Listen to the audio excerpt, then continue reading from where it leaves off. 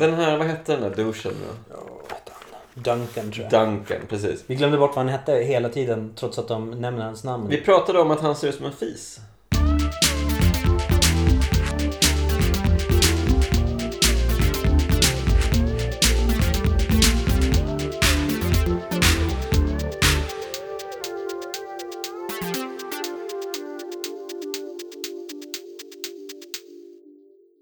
Hej och välkomna till Pod Hard. Yeah! Pod Hard, back in business. Jag heter Jonas Högberg. Och det här är Anders Hultqvist. Och det här är alltså en podd där vi ser filmer i sin helhet och berättar dem i sin helhet. Vi räds inga spoilers. Vi bara pumpar på och berättar om allt kul vi har sett från den aktuella filmen. Och i det här avsnittet så inleder vi ett nytt tema. Nämligen Michael Mann-tema. Michael Mann känner väl de flesta till, hoppas jag.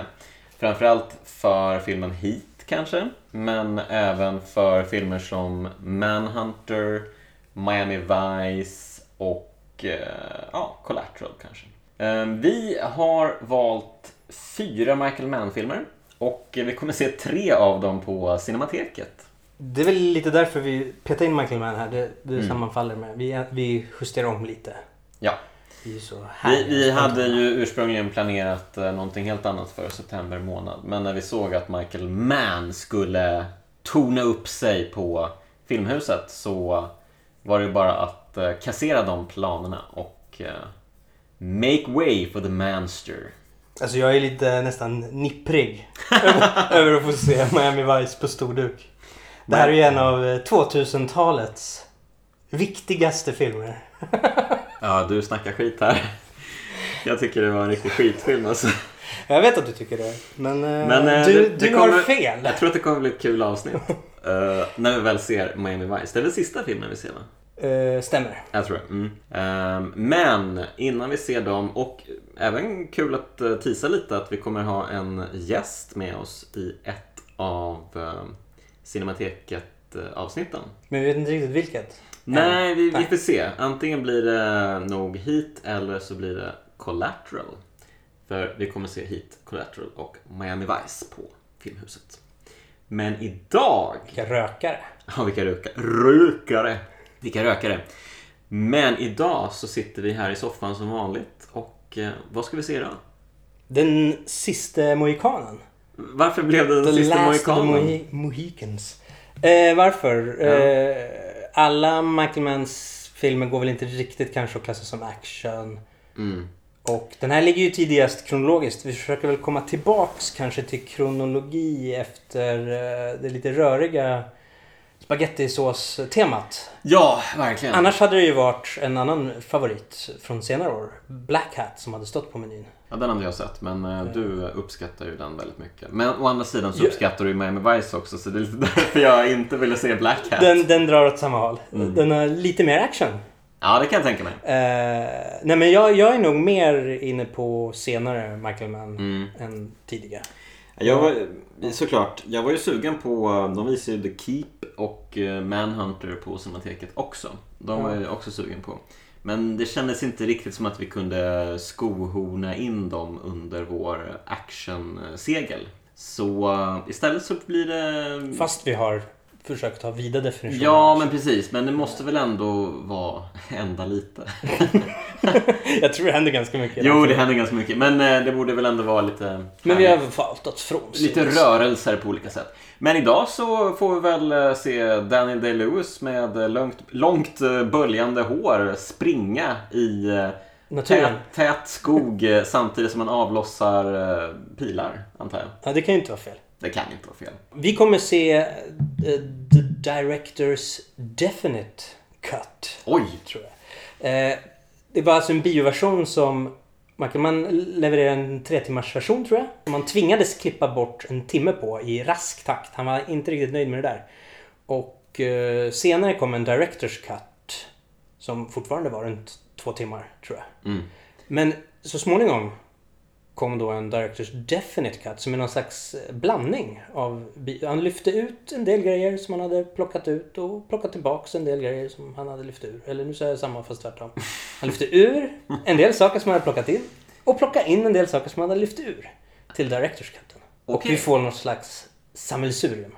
Men det är väl ganska vanligt att filmregissörer levererar 3 timmars versioner till filmbolagen. Det känns som att det är liksom regel snarare än undantag. Alla vill vara liksom episka. Ja, men exakt. Gör man en äventyrsfilm så vill man att den ska vara 3 timmar liksom. Mm. Och sjunka in. Ja, så man kan sjunka in i den. Precis som man gör i Predator. Den är inte 3 timmar då. Predator. Nej, men man sjunker in. Det gör man.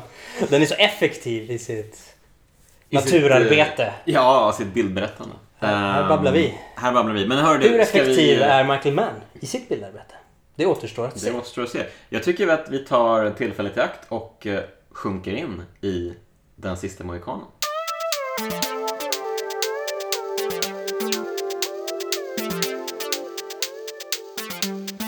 Vi är tillbaka. I ain't got nothing on this movie. Jag ska bara sippa en liten zibbi. Det här var alltså Den Siste Mohikanen. Och intressant om den här filmen är att Michael Mann han tog så många tagningar. Vad säger man? Så många takes på varje tagning. Typ 20-30 stycken. Att filmbolaget till slut de tyckte att nej men, det här drar ut på tiden. Håller inte på lite väl mycket, va? Så att de skickade ut en...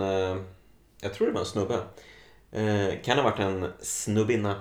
Som vars enda uppgift var att stå bakom Michael Mann och säga That's enough, Michael. Let's move on. Med tanke på... tänk då motsvarande förra veckans avsnitt där vi såg Mad Max Fury Road. Den drog ju också ut på tiden. Ja. Men när det filmbolagets representant kom ner till inspelningen så var det ju liksom tvärtom. Det var ju bara carry on what you're doing. Fast hon var ju där för att eventuellt lägga ner. Ja, det är sant. Ja, kände du att man fick stressa lite här med setupen? Jag tycker att han stressade mot slutet.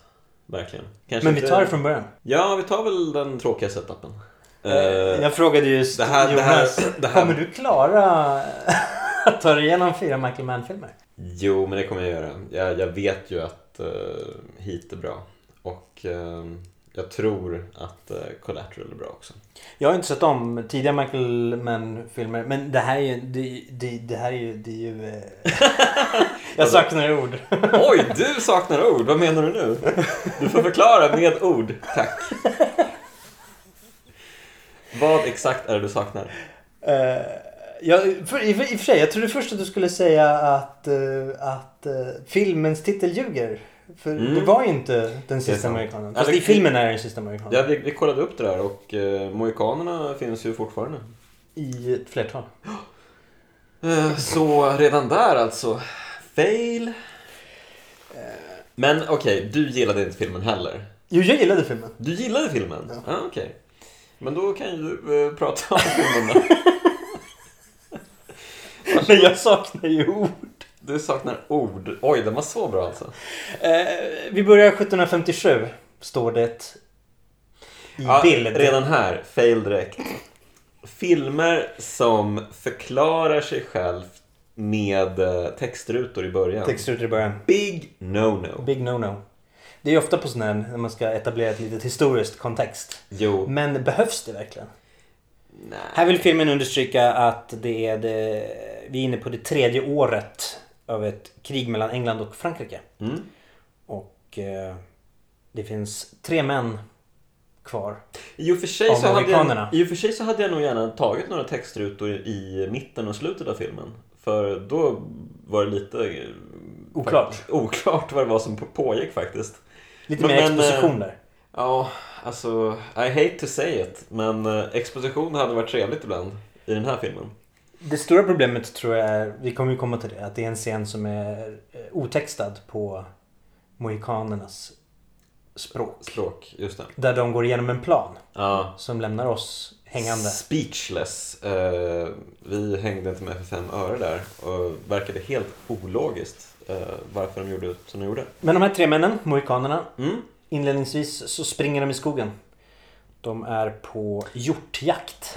De 3 mohikanerna är alltså 2 stycken.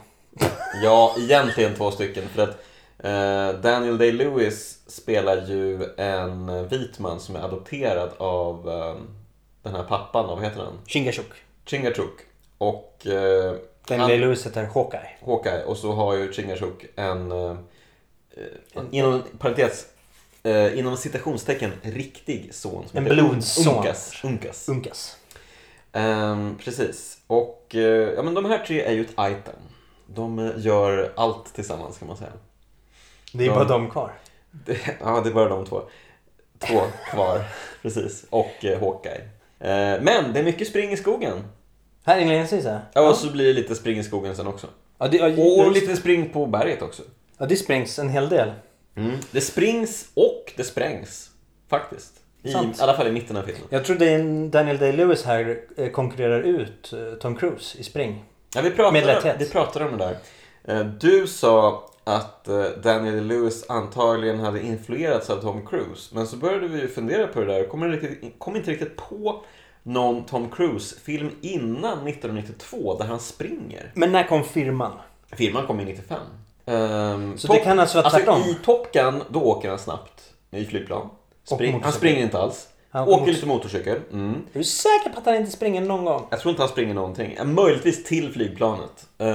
Cocktail då? Cocktail? Springer han i cocktail? Nej, han springer bakom bardisken kanske lite. Ja, men han hade ju lite fritidssekvenser. Nej. Jo, men han... Joggar han nu? Ja, jag vet inte. Nej, men Tom Cruise... det kan mycket väl vara så att Tom Cruise influerades av Daniel Day-Lewis i sitt springande i filmer. Faktiskt. Det kan vara tvärtom. Någon som är kunnig på Tom Cruise springscener får gärna höra av sig. Verkligen. För där är vi inte så vassa. Nej, vi saknar den kompetensen. Den spetskompetensen faktiskt. Men okej, vi fortsätter. Filmen. Ja, Daniel Lewis ska skjuta hjorten. Han skjuter rakt in i bild. Det blir något slags flimmer. Ja, skjuter Daniel Day-Lewis en kamera? En kameraman. Nej, men en kamera i alla fall. Han är ju känd för att gå in i karaktären fullständigt. Och skjuta kameror. Skjuta kameror är väl det minsta man kan förvänta sig av en sådan man. De är hos familjen Cameron. Goda vänner, nybyggare. Pratas. Japp, vi hänger inte med. Och det spelas någon slags sport. Ja, det spelas en sport. Och sen får vi då se ett gäng engelsmän, va? På en jättefin bro. Ja, det är nästan filmens snyggaste bild. Bron speglas i vattnet på ett magnifikt sätt. Så att det ser ut som att det är 2 broar. Man ser nästan inte att det är en spegelbild, utan det blir helt weird. De här engelsmännen är på väg att prata med några andra engelsmän. Överlag är det väldigt fin foto i den här filmen. Ja, det är bedårande. Speciellt sen krigsscenerna som vi ser långt bort ifrån. Wow. Ja, vi kommer dit. Det är spektakulära skogsbilder också. Vi pratade om att det var Barry Lyndon-känsla på mycket här. Just här i alla fall. Ja, i alla fall i inledningen. Och jag tror att de använder sig till så hög grad som möjligt av naturligt ljus. Så det återspeglas ju ännu mer på Barry Lyndon-känslan. Pratar lite... engelsmän pratar med engelsmän. Som engelsmän gör. Den ena nämner Englands policy. Att make the world England. Andra säger att det blir inte så svårt att besegra fransmännen. De är inte bra på krig. De är latinate jag vet inte. Det är svårt. Latinate voluptuous and gluttonous Gallic laziness. Någonting. Precis. Roliga ord. Och de säger även att they'd rather make love with her faces than fight. Och aldrig har väl någon sammanfattat fransmännen lika on point. Här får vi stifta bekantskap med filmens skurk första gången. Han står där lite i bakgrunden. Magua. Han är riktigt skurkig. En huron-indian ursprungligen, men lite komplexare bakgrund. Ja, får vi låta oss veta senare. Vi pratade Eller om vi ska låta oss veta det nu. Vi pratade om att han hade en Robert Davi-look. Och det gillar ju vi här i podden. Det är vi väldigt svaga för. Minus kraterlandskapet på kinderna då. Ja, men han är inte helt slät. Nej, han har varit med förut. Det märker man. Det är en bra bad guy. Väldigt bra bad guy. Framförallt i första halvan av filmen skulle jag säga att man sympatiserar med hans... Sen gör han vissa saker som man tänker, nu försvinner sympatin lite. Han vill dra det lite långt bara. Men ja, han har ju fog för... Han ska hålla på och äta hjärtan och sånt. Det är inte jättetrevligt. Men där är vi inte än. Nej, det är ju en äktenskaps... Ja. Pratscen. Den här, vad hette den där duschen då? Duncan tror jag. Duncan, precis. Vi glömde bort vad han hette hela tiden trots att de nämnde hans namn. Vi pratade om att han ser ut som en fis. Ja, och du nämnde hans märkliga näsa. Ja, tråkig näsa så. Tråkig näsa. Tråkig näsa. Inte märklig. Duncan och hans tråkiga näsa, de sitter ner vid ett bord på en äng. Det ser helt bananas ut. En stor äng, helt tom i övrigt. Ja, det ser ju jättevackert ut, men också nästan lite Monty Python-aktigt. Typ British upper class twit ute på strolling. Han sitter där med Cora Monroe, spelade Madeleine Stowe, filmens kvinnliga huvudkaraktär. Ja. Han försöker övertala henne om att gifta sig med honom. Överväger att vi blir det grymmaste paret i London. Ja. Fast du inte älskar mig. Ja, precis. Men det verkar inte bita så mycket på henne. Men hon säger att hon ska överväga hans äktenskapsförslag. Men det är ju bara för att vara trevlig, va? Ja, det är bara en charad, tror jag. Hur som helst, de ger sig iväg för de ska ta sig till ett fort ute i vildmarken där engelsmännen har satt upp shop. På väg till det här fortet så blir de överraskade för Magua, som ju går med dem som guide. Han gillar inte engelsmännen, utan han är nämligen han är polare med fransmännen. Och nu så överfaller indianerna, eller Maguas indianstam, Huron, den här... Fast de visar sig ju inte vara Huron. Nej, just det, de är i någon utbrytargrupp. De vill tillbaks till Huron. Eller de är Huron-indianer, men de har blivit splittrade av olika orsaker. Och kanske för att de håller på att skära ut hjärtan nu i folk. Ja, men det kanske är någon slags praxis. De inleder ju sina attacker på engelsmän väldigt roligt. Magua här springer fram och bara slår ner en kille med sin yxa och skjuter en annan, tror jag. Och de har lite svårt att reagera. Ja, men precis. De marscherar ju på ett långt led. Och det verkar som att de är så upptagna med att marschera så att de... När någonting händer med ledet så kan de inte liksom ta in det, utan de bara fortsätter marschera. Fast några börjar ju ställa sitt så här led. Bara, men det finns nog ett hot i skogen. Ja. Men de skjuter ju inte. Nej, de gör sig redo. De väntar väldigt länge så att de inne i skogen då kan ducka. Ja. Och då skjuter de. Och sen kan ju de springa ut och klubba ner dem. Och skjuta. De har ju också bössor. Ja, det blir massaker.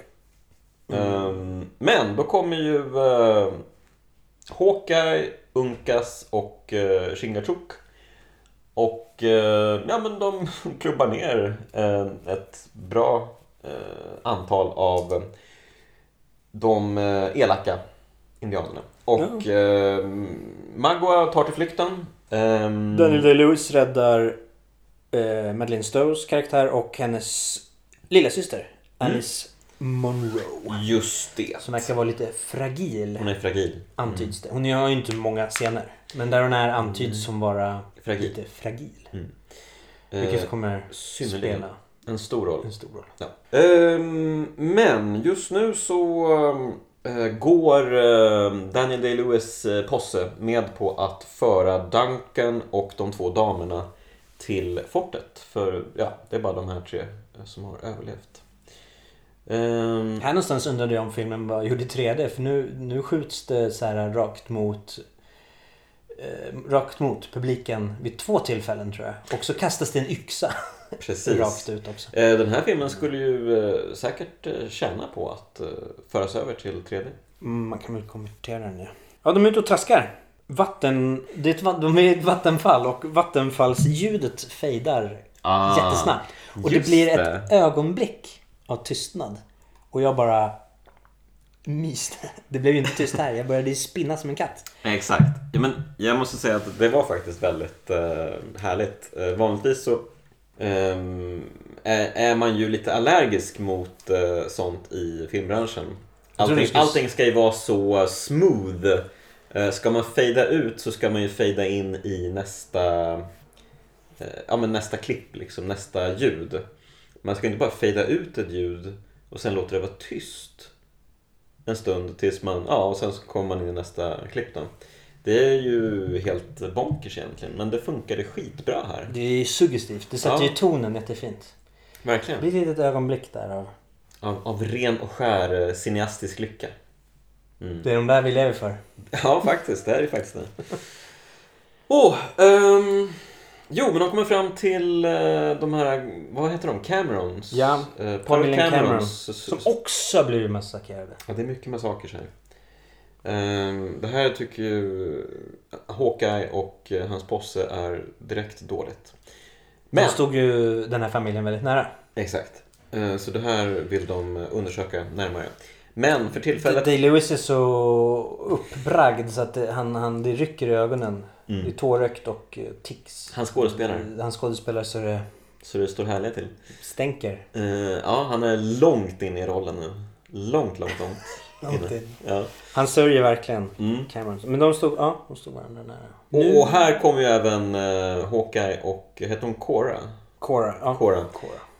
Madeleine Stowe alltså, och Daniel Day-Lewis. De kommer ju varandra nära här. Först genom en konflikt här för att hon tror att han inte bryr sig om dem. Men det visar sig att han bryr sig väldigt mycket. Och då får hon en tankeställare. Det här är en man som verkligen känner och bryr sig. Ja. Så senare när de smyger i natten ligger i skogen och då har de även de smyger i buskar och har lite chit-chat samtidigt. Fienden verkar ju vara nära här, men de retirerar för att det är en begravningsplats. Så då kan de ägna sig åt chit-chat. Och man märker att det börjar flyga lite gnistor här. Jag vet inte, hon är ju lite... Chingachgook har ju berättat för Hawkeye att man ska inte lyssna på sådana som henne. They are a breed apart and make no sense. Just det. Jag trodde Chingachgook menade vita. Men han kanske menar kvinnor. Jag tror att han menar vita. Jag vill hoppas det i alla fall. Men Hawkeye är ju vit. Ursprungligen. Ja, men han har ju blivit uppfostrad som en röd man. Om vi nu ska gå de liknelserna hela vägen. De kommer i alla fall fram till det här fortet. Och hej och hå, vilket kalas det är här. Men innan de kommer fram så har vi en av de filmens finaste bilderna. Ja, men det är slagfältet hej på håll. Vilket kalas, det är ett slagfält på håll. Och det ser man inte ofta i filmer. För det är ganska långt ifrån det slagfältet. Men vi ser liksom en svart natthimmel och färgglada explosioner långt borta. Och det här liksom mullret på avstånd. Vackert, förverkeri. Ja, härligt. Och så klipp till mitt i smeten. Här, stor masscen är det ju. Jag trodde att den skulle kontrastera att det var vackert på håll och hemskt nära. Men inte så hemskt. Nej, det är ju inte Saving Private Ryan-klass. Det är lite explosioner och lite mycket folk som springer runt. Men Michael Mann, inte så mycket. För att vara Michael Mann så är det ovanligt smakfullt. Alla de här... Är han osmaklig i vanliga fall? Nej, men han kan väl kötta på. Kan han inte det? Jag vet inte. Nej. Jag har bara för mig att det händer en del i vissa filmer. Men så här händer det intet. Ja, nej men de visar ju mycket off camera på vidrigheterna som händer. Och det är ju något som går igen för hela filmen. Det här med att man visar... vad var det du pratade om? Ja, men det kommer jag till sen. Det kommer jag till sen. Okay. Spoiler. Teaser. Vi återkommer till det här luddiga snacket lite senare. Ytterligare lite luddande. Ja, men de av någon, alltså de kan bara vandra in i fortet. De smyger ju i skydd av en kanot först. De smyger lite, men de vandrar ju typ in. De kommer in lite bakvägen på något sätt. Hur det nu kan finnas en bakväg när man är belägrad. Men det finns en liten... Så. Yes. Ja, hem till pappsen. Här inne är det lite tension. Ja. Day-Lewis underrättar vad som händer med Cameron-familjen. Och förmodligen kommer hända andra nybyggare och mohikaner, säger han väl? Ja. Fast de är ju bara 3 kvar. Det är väldigt luddigt på de där mohikanerna, måste jag säga. Han får ingen respons. Det finns inget intresse för det här, för det är inte ett intresse för kronan. De ligger i krig. Däremot så behöver de förstärkningar i fortet. Så det görs någon plan på att skicka ut en budbärare till ett närliggande annat fort för förstärkning. Så det görs, och samtidigt då så blommar den här romansen mellan Day-Lewis och Stowe upp ordentligt. De smyger sig bakom ett hus och hånglar upp varandra rejält. Samtidigt efter det tror jag att det blev lite krigsscener, och då sa jag, nu verkar det hända saker, musiken berättar. Och du gick fort fram här nu. För nu hoppade vi över det vi teasade om tidigare. Jaha, så skulle komma det innan, okej.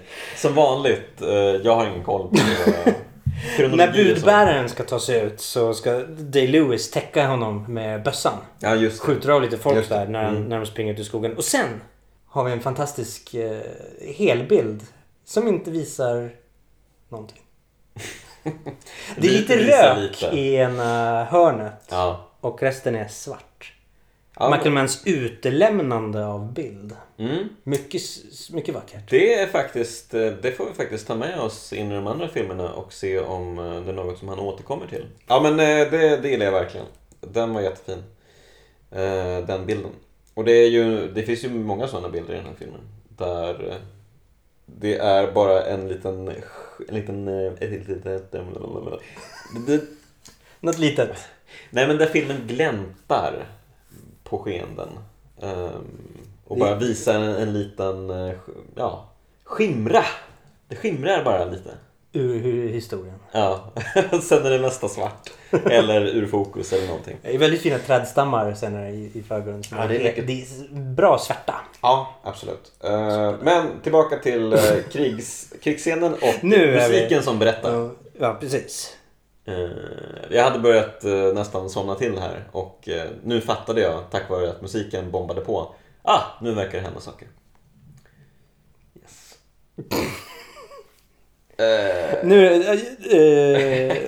Blir kanske Daniel Day-Lewis Hawkeye här arresterad för sedition. Skitsnack. Ja, vi försökte läsa på lite om sedition, men det verkar vara typ, precis, skitsnack. Han har räddat den här karns döttrar, men nu ska han helt plötsligt hängas för att han har uppviglat nybyggarna att militian att rymma och hjälpa nybyggare. Kan man säga. Det är lite politik här alltså, eller sånt här som vi inte är så bra på, så att det är lite fram och tillbaks här, och vi tappar väl kanske lite. Vi gillade inte den engelska kronan i alla fall. Nej. Så mycket kan vi säga. Nu ska han hängas alltså. Och nu peppras det loss. Ja. Fransmännen går till hård kanonvalutan. Bara smäller. Massa snygg rök och eld. Och sen så ska man väl tänka att det går typ 1 eller 2 dagar, för det var några bilder på dagsljus och sen lite mörker och sen tillbaka. Och sen så får vi faktiskt se en palaver mellan fransmännen och engelsmännen. Där fransmännen uppmuntrar engelsmännen att ge upp och att de kommer få fri lejd därifrån med alla sina vapen intakta. Bara de drar tillbaka till England. Bara de drar tillbaka till England. Engelsmännen tänker, wow, vilken deal, den tar vi. Så de marscherar ut ur fortet. Magua är ju jävligt missnöjd här. Magua är steaming. Men han har en annan idé. Just det, och den franska befälhavaren smyger ju fram till Magua och säger, du, jag har ju gett dem här frilejd och så, men det har ju inte du. Så att just det. Och så smyger den i vägen. Man kan inte säga någonting i klartext. Nej, uppenbarligen inte. Men Magua fattar vinkeln. Det är någon slags... Är det en subtil expositionsscen? Som låter oss förstå vad härligt. Vad de syftar på. Jag gillar subtila expositionsscener. Trots allt en expositionsscen. Ja, men alltså engelsmännen, den går i fängsel och Madeleine Stowe och hennes syster.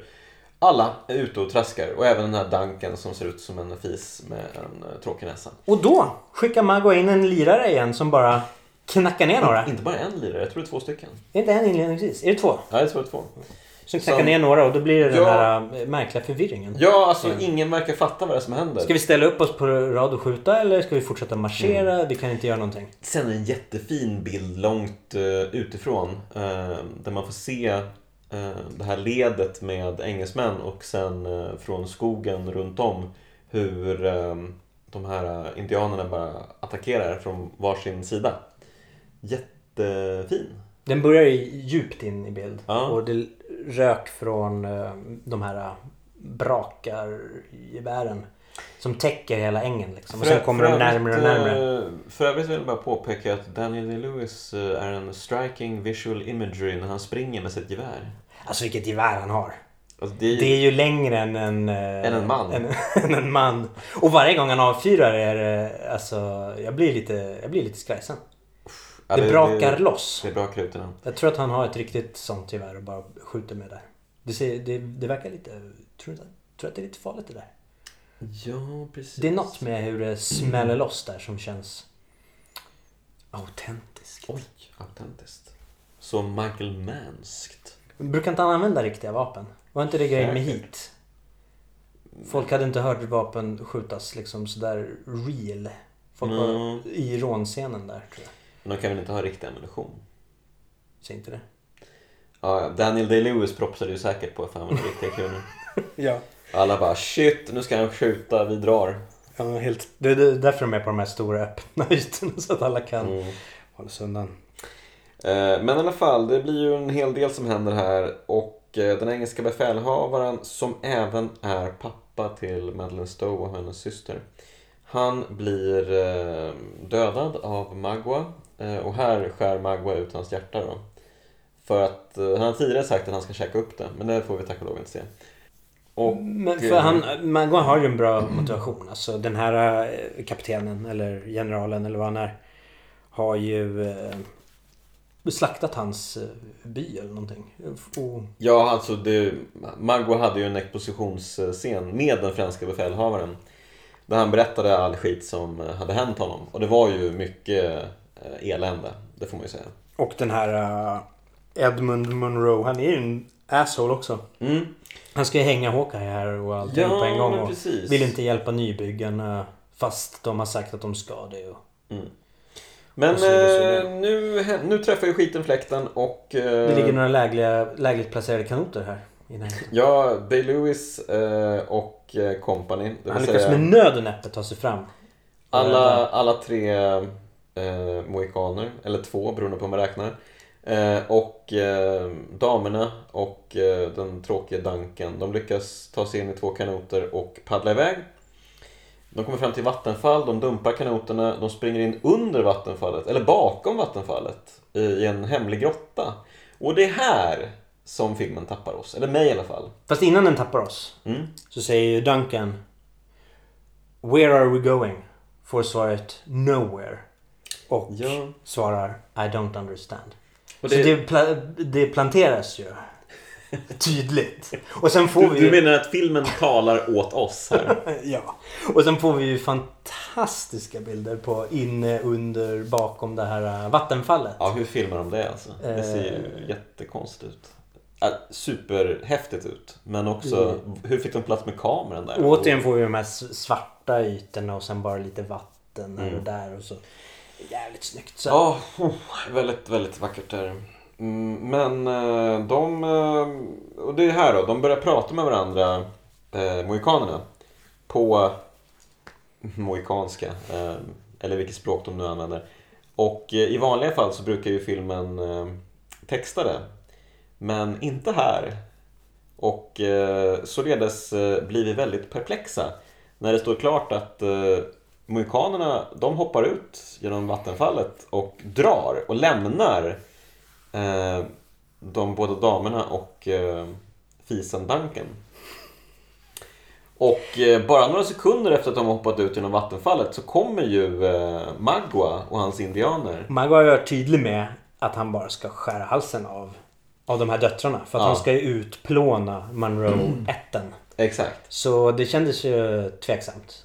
Ja, men det får ju sin förklaring. Fast att Daniel Day-Lewis måste göra så här. Men att han kan lita på att de inte bara dödar dem. Det är ju obegripligt. Jag tror att I och för sig är det inte de här. Jag tror att de pratar lite om att krutet är blött och att de inte har en chans mot dem. Men varför drar de för? Ja, men de måste dra för det Day-Lewis ska göra. Men han kan ju inte vara säker på att de inte bara dödar dem på plats.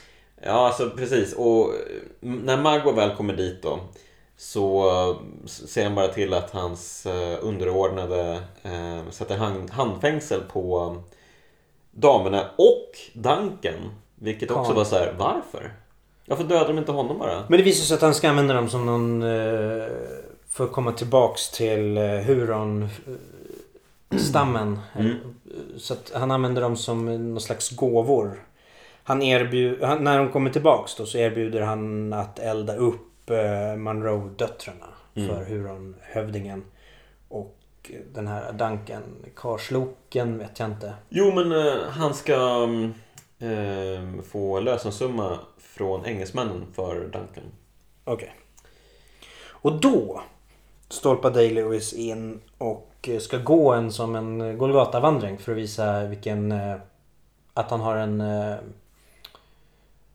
att han är en man. Att han är en man och att han kan... För de hoppar fram och skär honom lite med knivar och dunkar honom med lite klubbor och sånt. Men han går vidare.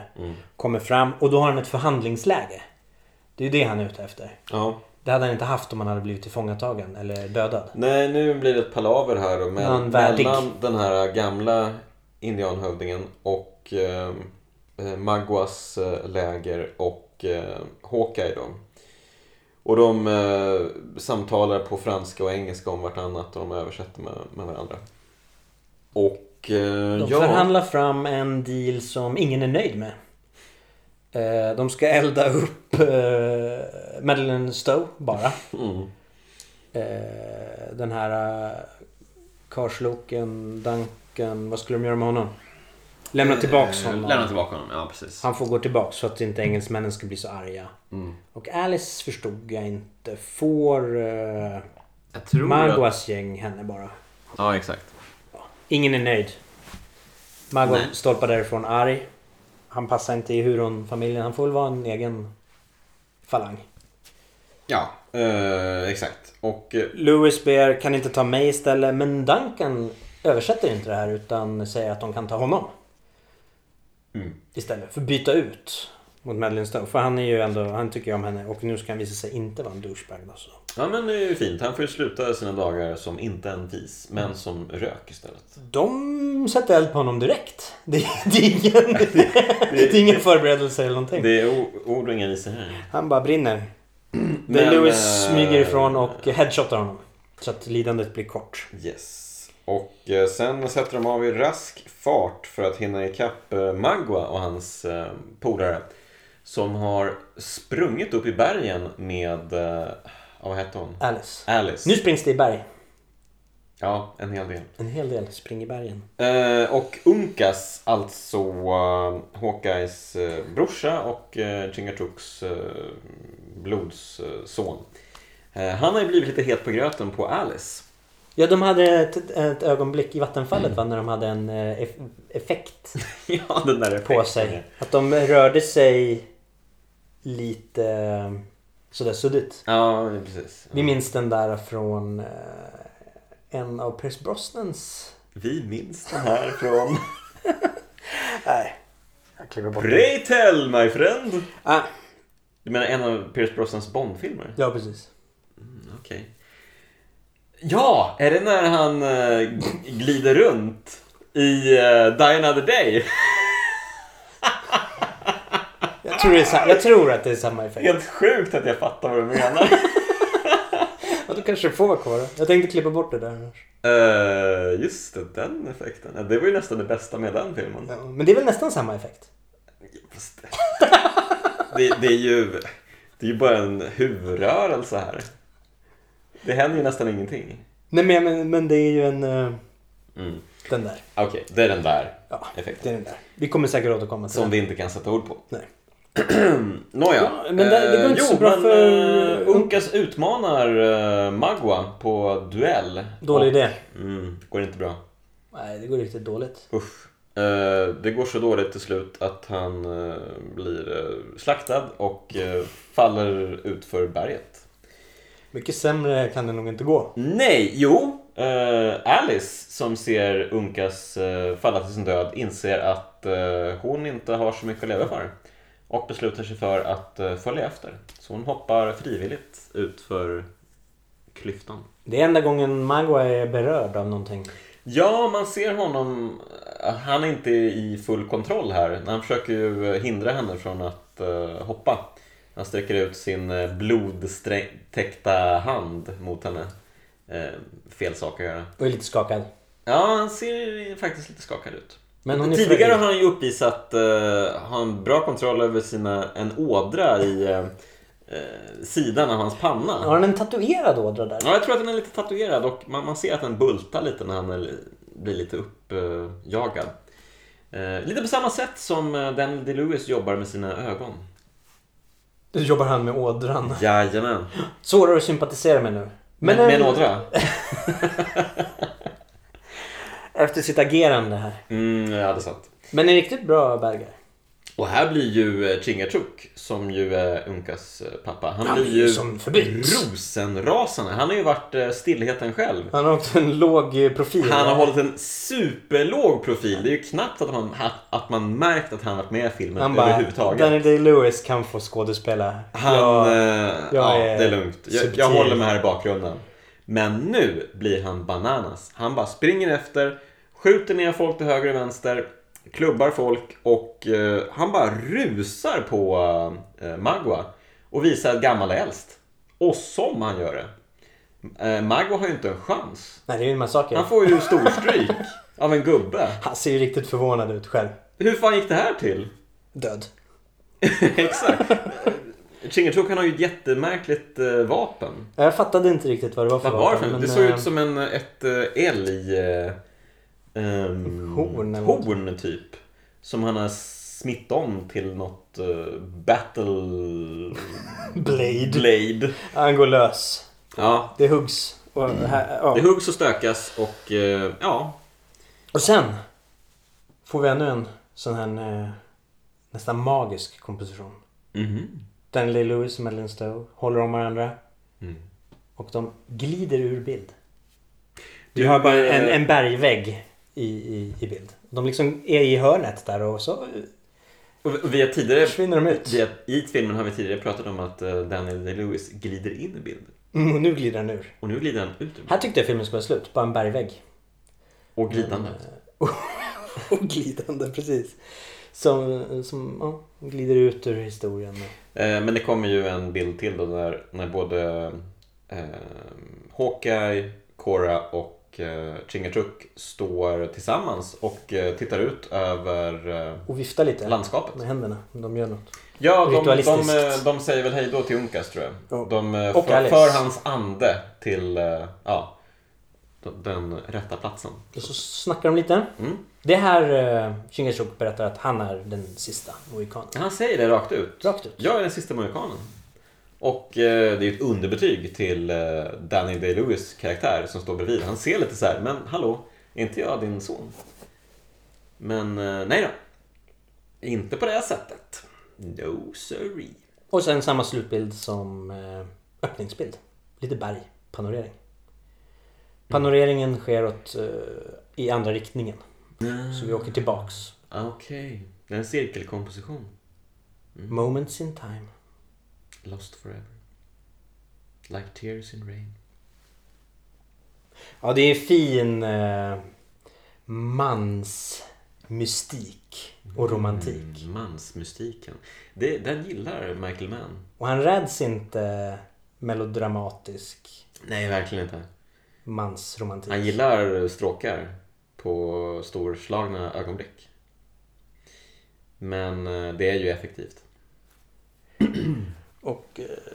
Men Madeleine Stows karaktär Cora har ju ett visst utrymme ändå, tycker jag. Ja, ett litet utrymme.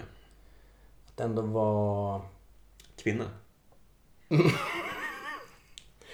Jag tänkte vårt öga in i den här Daniel Day-Lewis-mannen. Okej. Så hon blir förälskad å våra vägnar. Ja. Jo, men som sagt, Daniel Day-Lewis, han är en striking visual imagery. Det är mycket striking visual imagery i den här filmen. Verkligen. Ja. Men den är intressant i förhållande till Miami Vice. Till förhållande till Miami Vice. Som vi ju kommer avrunda med. Ja. De touchar på... Du ser en cirkelkomposition här också? Ja, det kommer bli en cirkelkomposition på Pod Hard med filmbalen. Tjusigt. Right. Den här filmen är liksom placerad i den här gränsen mellan vad vi kallar den moderna världen, antar jag, och en äldre tid. Det står ju någonting i början där om att de är de 3 sista männen av en utdöende grupp. Och den moderna tiden är att knacka på, antar jag, för dem. Och i Miami Vice så kommer vi ju ha män som försöker manövrera den där citationstecken moderna världen. Så den skapas här kanske. Fast den är kanske uråldrig också. Okej. Har jag spårat ur? Det återstår att se när vi tar oss an nästa film. Det blir alltså Heat. Yes. Och den på ser vi på Cinemateket. Vi kommer podda den direkt efteråt. Men det är med samma mikrofon som vi poddar de vanliga avsnitten. Men det kan ju säkert bli lite annan ljudbild med tanke på att vi kommer sitta där ute i foajén. Men missa inte den här möjligheten att se Heat på storduk, tror jag. Tisdag den 5. Det här avsnittet kommer ju dock september. Upp efter Heat. Ja, det går upp efter Heat. Just det. Okej.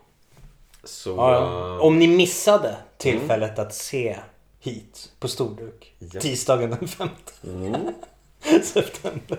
Men de hinner faktiskt se Collateral, för den går väl på fredagen därefter, tror jag. Då gör ni det. Yes. Med den äran. Med den äran. Men nu är det nog dags att säga tack och hej, tror jag. Tack och hej.